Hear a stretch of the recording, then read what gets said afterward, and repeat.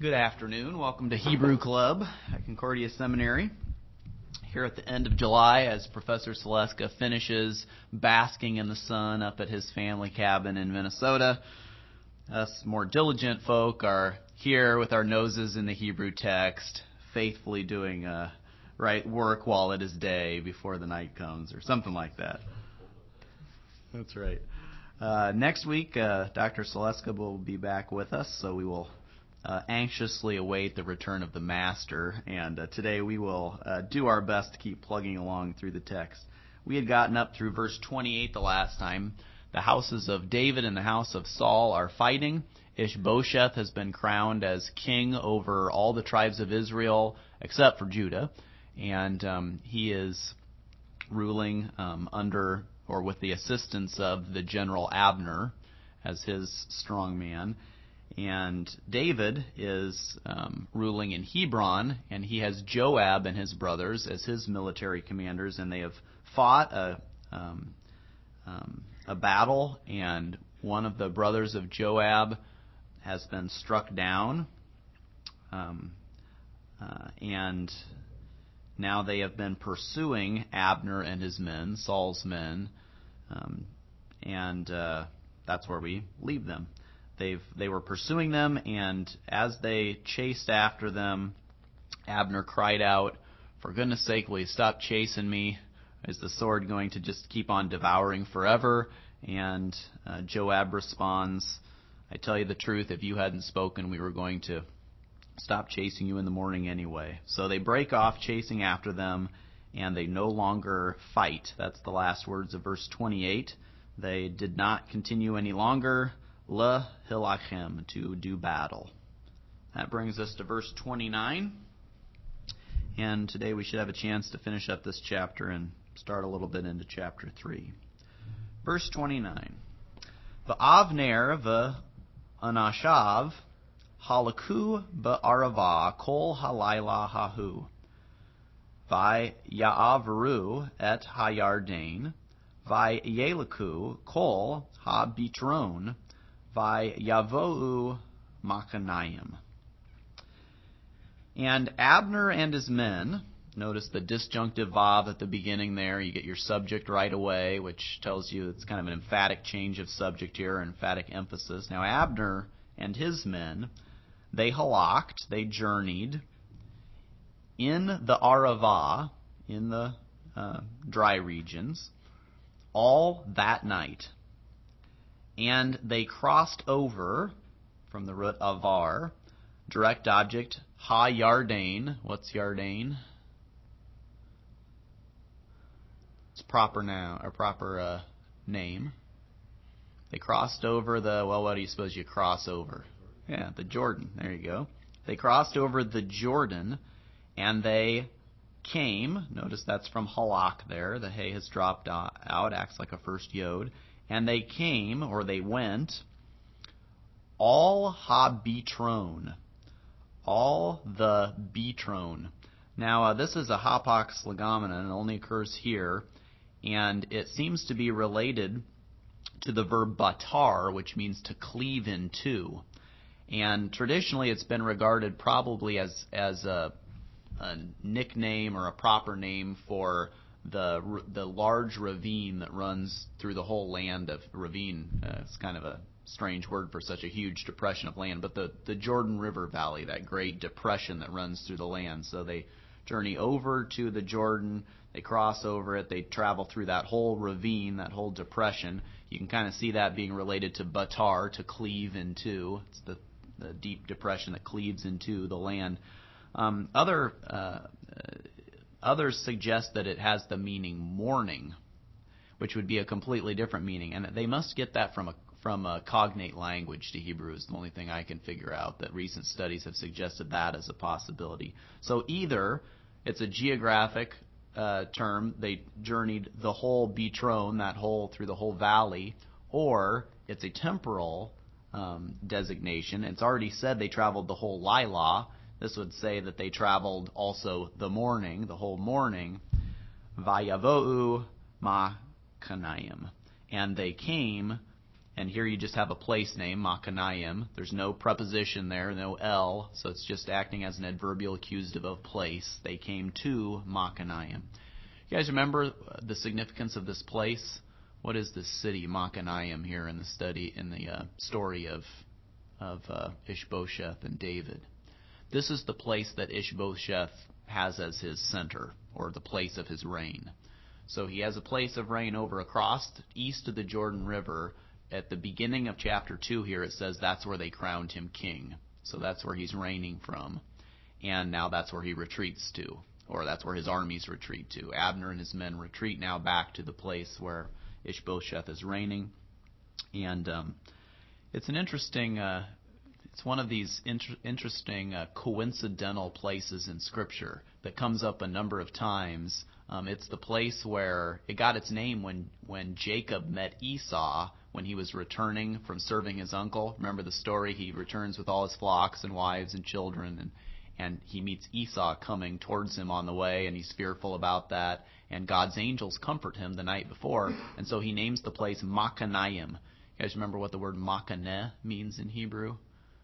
Camp, or an encampment. And so what's Machanaim with that I-M ending? It's a dual.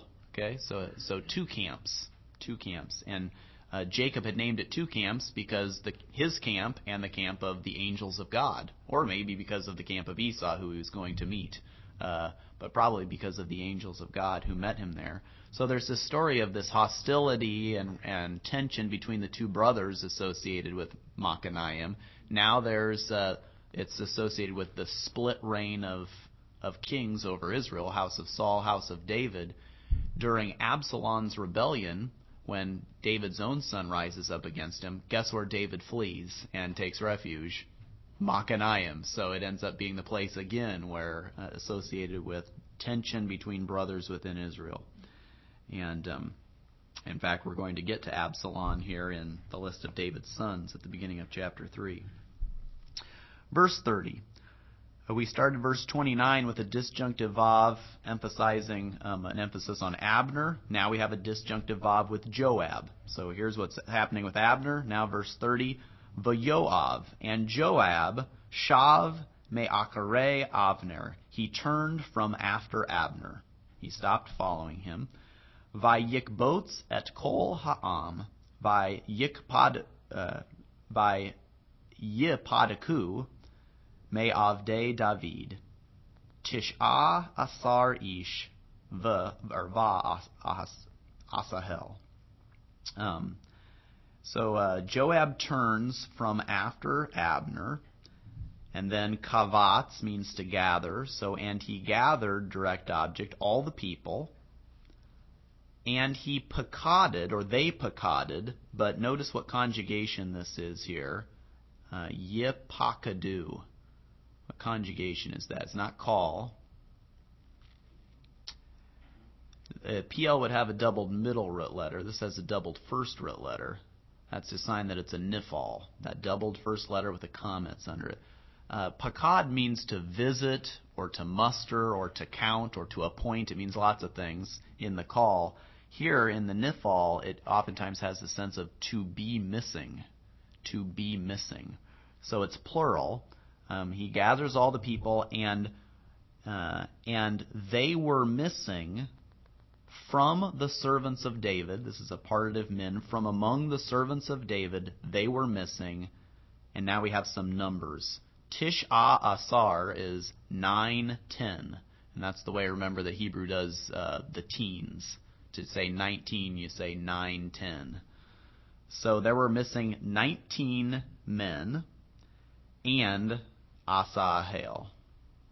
So Asahel, who had been struck down, plus 19 others were missing from the camp of from among the servants of David. Any questions on the language there? So the verb missing is actually referring to the 19 men in Asahel, right? Yeah. Not that the people were missing these people. Yeah, it's not missing like my heart is pining for them or something like that, right? It's to be lacking or to be not in the line. Good. All right, verse 31. V'avdei David, another disjunctive vav introducing the subject, and the servants of David, hiku mibinyamin, v'anshe Avner, shalosh meot, v'shishim ish meto. And the servants of David, they struck.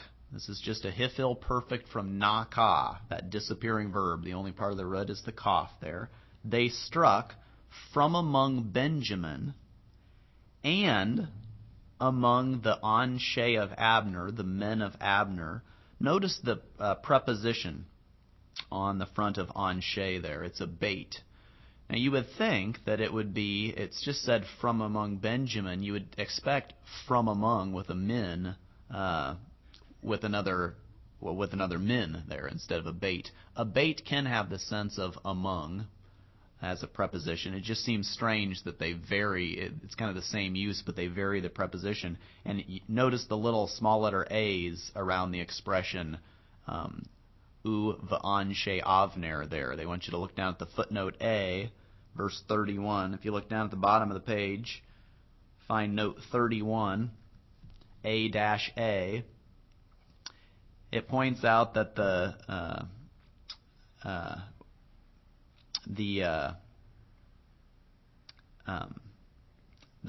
one Septuagint recension, the Lucianic Septuagint recension, reads ton andron Avner, so basically just a genitive in the Greek, basically equivalent to a min, from among, or another reading is ektulau Avner, which is even more explicitly a partitive construction, from among or out of the people of Abner. There's a Syriac reading there, which I cannot read or understand, but Celestka would be able to. The Vulgate says, and from among the men who were with Abner, so kind of a long version saying the same thing. All of those basically read like a min. And so it's interesting. The reason why the footnotes are there is just because the editors are taking note that it's a little strange to vary that preposition bait there. Notice also the accent under Avner there at the end of the line. You get the atnak, which is the main break, and so it's a little strange, the syntax here, as we go on to the second half of the verse. And the servants of David struck from among Benjamin and from among the men of Abner. Pause. 300, shalosh me'ot, 3 and then 100, and shishim. What's the number shesh? 6. So shishim is, with the plural ending, it makes it 60. Good. So 360 men, they died. So you kind of are expecting the number of men there as the direct object of hiku from the first part of the clause, but really, basically the way that the Masoretes are accenting it here anyway, they want you to read, and the servants of David struck Benjamin and the men of Abner. Pause. And then a new clause, 360 men died, because you get that meto verb, the perfect of moot at the end. Any questions on 31? All right, verse 32.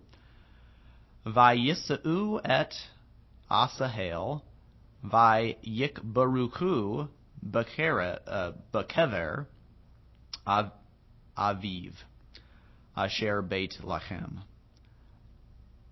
Vayelaku kol halayla Yoav, v'anashav, vayeor lahem bechevron. All right, that first verb there, it does not have a dagesh in the sin to tell you that a nun has dropped out and assimilated, but it is from a first nun verb nevertheless, from nasa, to lift up or carry. So, and they picked up Asahel, his dead body, or they carried Asahel, either one, and they kavard him. Notice that the who ending there, the third masculine singular object suffix. How can I tell it's they kavard him? How can you tell that that's a plural verb? Vayikbaruhu, or ruhu. It's that shurik, that U vowel under the resh. That's, sorry, not a shurik, a kibbutz. It's normally a shurik, right? You expect the mater vowel U at the end on these plural verbs, but when there's a suffix, sometimes that shifts to a kibbutz, and it's easy to overlook that. So it's a third plural verb with a third singular suffix on the end. They kavard him. And kavar is a fun verb to remember. It's an easy mnemonic, right? It means to bury. So it sounds like to cover something, to bury. And here the cognate of kavar, as in the prepositional phrase here, they buried him kever, in a grave. Kever is a seglet noun meaning grave, but it's in construct here with aviv, in the grave of his father, which was Bethlehem. And you take that as an adverbial accusative of place. You make it a prepositional phrase, which was in Bethlehem, or at Bethlehem, or near Bethlehem. It's pretty flexible there. And they went all the night. So notice the parallel between the two groups here. And they traveled all the night. Joab and his men did. Vayeor. Now this is a hollow root. Normally, a hollow root in the call will have a kametz under the preformative. And this has a tsere under the preformative. It's a little irregular, possibly because of the aleph at the beginning of the root there. Changes things. To or means to become light, or to become day. Or as a noun means light, right? The noun or is light. As a verb, it means to become light, to shine, to become day. So this is kind of an impersonal verb here. The subject's not indicated, it's just it. And it became day, lahem, on them, or for them, in Hebron. So they traveled through the night, and day came upon them, you might say, or day came to them in Hebron. When it was day, they had arrived at Hebron. Any questions? All right. Chapter 3, the first verse really just sums up the preceding narrative. Vatahi. Now, normally you see vaihi. This is vatahi. What's different here? You have a tav preformative instead of a yod preformative. Vaihi is and it was. Vatahi is either and you were or and it feminine was. And here you look to the next word, ha-milchama, a feminine noun. It's the subject of that first verb. So that's why you have a vatahi, feminine, because milchama is feminine. Milchama is battle. And the battle was Urukah. And then we have a disjunctive accent. Urukah. Any guesses on the meaning of Urukah? Arak is a verb that means to be long, or to be set in order, to be laid out in a line. And it's listed in the lexicon just as an adjective, but it looks a lot like a call passive participle. You see that form, ru, ka, with that u vowel in the middle, and it means something like extended, stretched out, long. So, and the battle was long; it was extended. Bain Beit Shaul uvein Beit David, between the house of Saul and between the house of David. V'David holek v'chazek, uveit Shaul holakim v'dalim. And David holek. What verb form is holek here with that initial holum?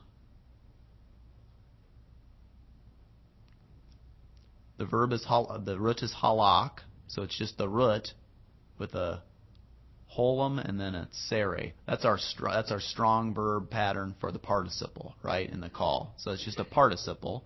And David was walking, you would say literally. David was walking and now you get the adjective strong, kazak. And David was walking and strong. However, this is an idiom in Hebrew, and holek in a construction like this as a participle is a way of saying he kept on, or he was increasingly, he was more and more so strong. So you have passages like I think it's in Jonah where it says the sea was holake and raging, or something like that. The sea was walking and raging. You don't think of the sea walking, but it just means the sea was raging more and more. And so this is a way of saying David is increasing in his chazek, in his being strong.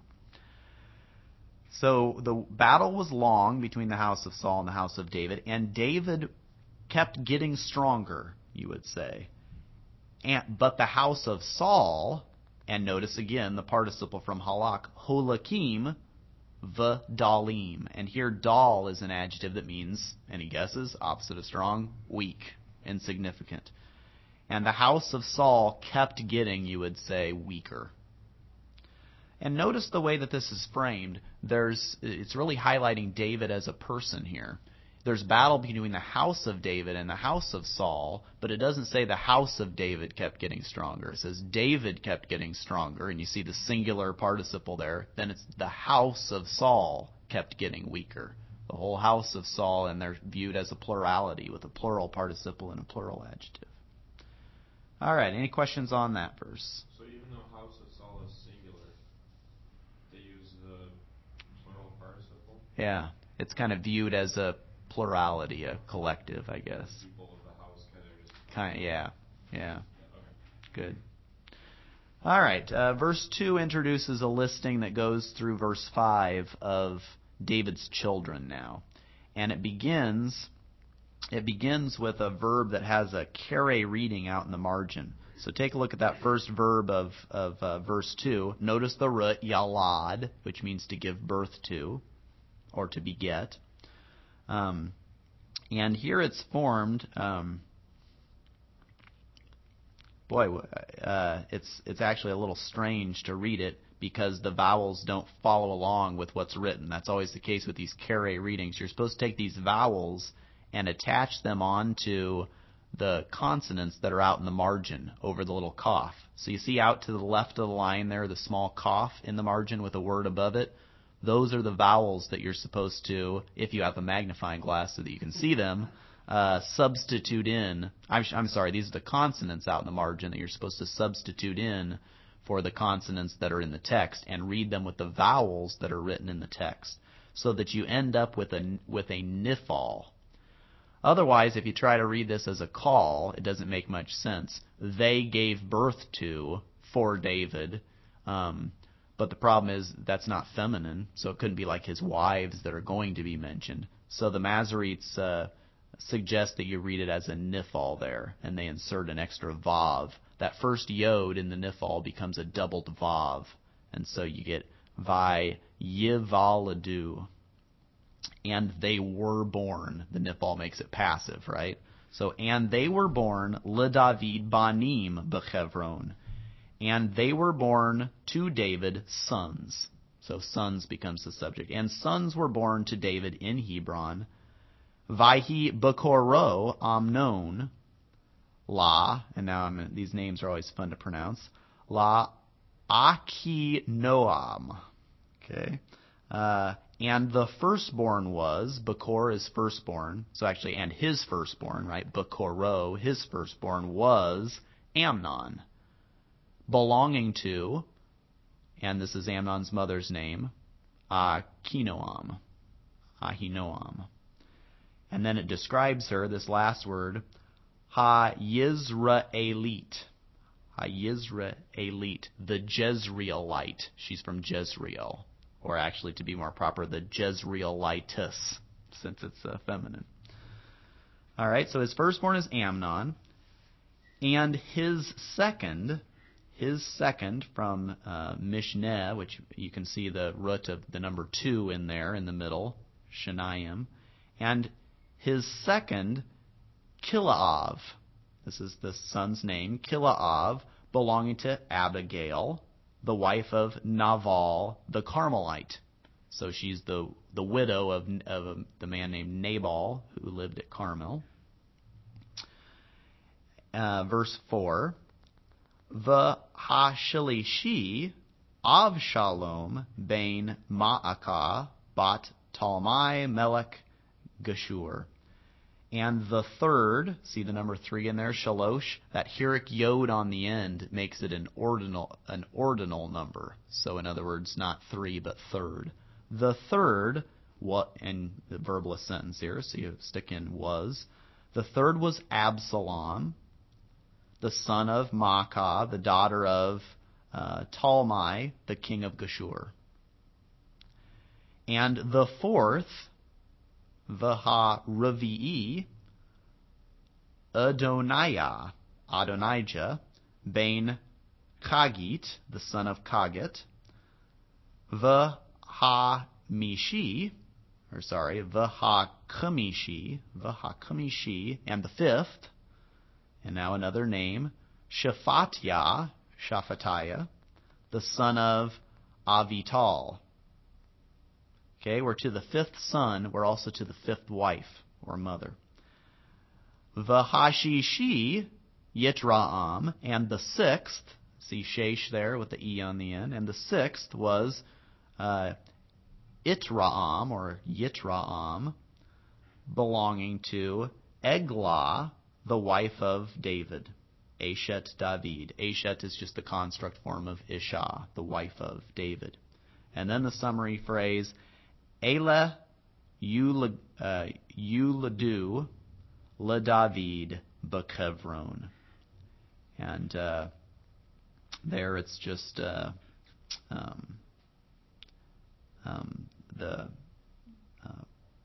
pual form of Yalad, makes it passive. These were born to David in Hebron. Any questions on those? All right. Well, that's enough for today. We're ready to resume the narrative with more milchama in the next verse. So we had a little break with everyone returning to home base, and back to the action next Thursday. Thanks, guys.